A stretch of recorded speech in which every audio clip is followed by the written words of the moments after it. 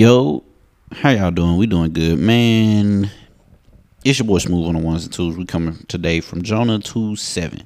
I keep saying today like it's not all in the same day, but that don't matter. That don't matter. I gotta get y'all these episodes, man, because we gotta catch up. We gotta catch up. I'm actually caught up. Might be a couple days behind in my prayer journal, but I gotta catch y'all up with the episodes. But that's beside the point. We gonna read Jonah chapter 2, verse 7. If you gotta say amen, if you don't say hold on, pretend like I can hear you, because it reads, "When my soul fainted within me, I remembered the Lord, and my prayer came in unto thee, into thine holy temple." Now, I want you to look at the first part of the verse. It says, "When my soul fainted." My first question was, why did it take you that long to remember who God was? Why did it take you that long? But, right? But I'm going to go you one better. I'm going to read it in the New Living Translation. And it says, "As my life was slipping away, I remembered the Lord." Again, why did it take you that long? Why is it taking you so long that you have to die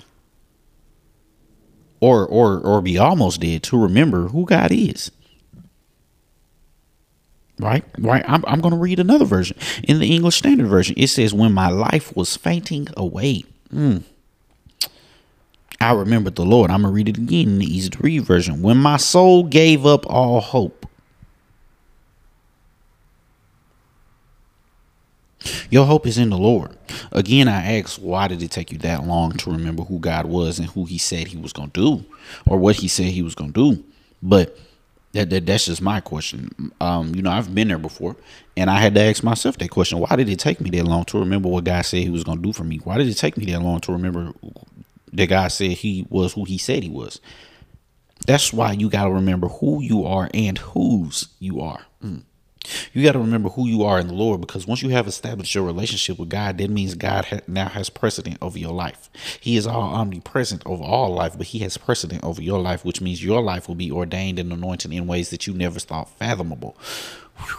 Boy, I'm preaching on this one right here. I'm preaching on this one. This is a really short sermon. I ain't gonna lie to you. This is really short.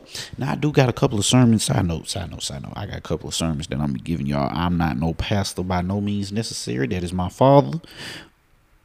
Now, I'm not going to say I'm not going to be a pastor, because we don't know what the future holds. Howsoever, I'm going to give y'all this word while I got it inside of me. Continuing forward, like I said, you got to remember who you are and whose you are, because remembering who you are in God tells me or tells the outside world, but it don't matter what you say or what you do, God got me.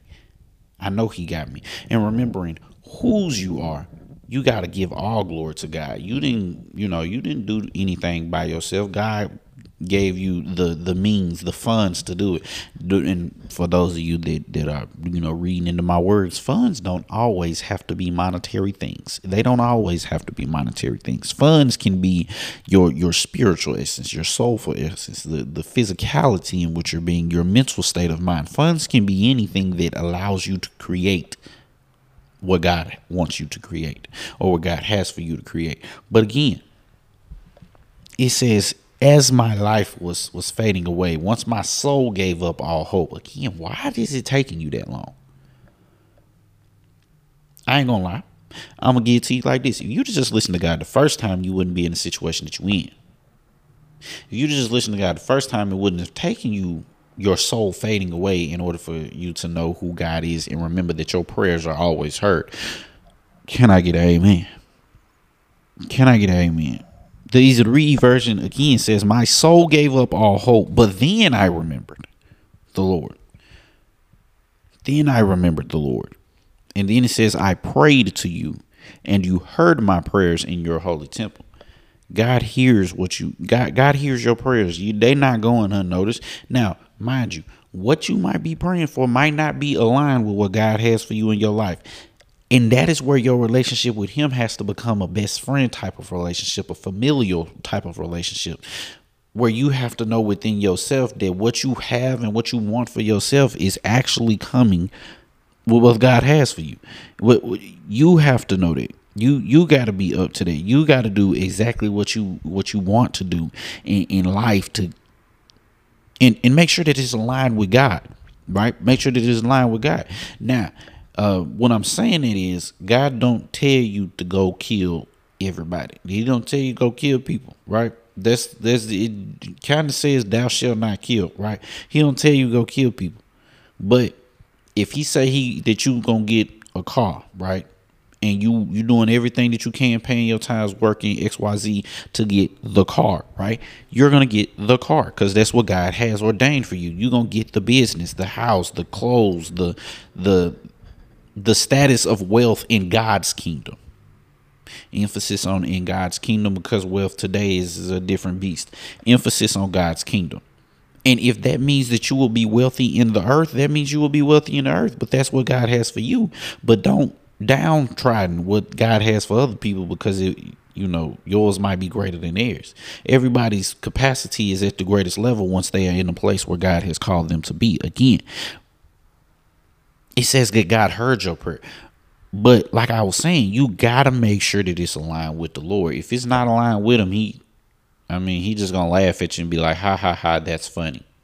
That's what you want. That's not what I have for you. You're not going to get it, right? That's why I said, make sure everything that you do is aligned with God. Aligned with God. Because once your soul gives up, you're going to have to remember that, yes, I remember the Lord and God answered my prayers. He gave me everything that I need. He gave you everything that you need. I already did. I just did an episode on that. He gave you everything that you need. Use what you have. And in using what you have to remember who you are and whose you are.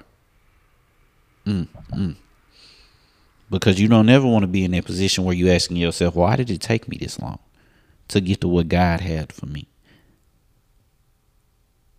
And that's just food for thought. But y'all be safe. Y'all be smooth. Peace.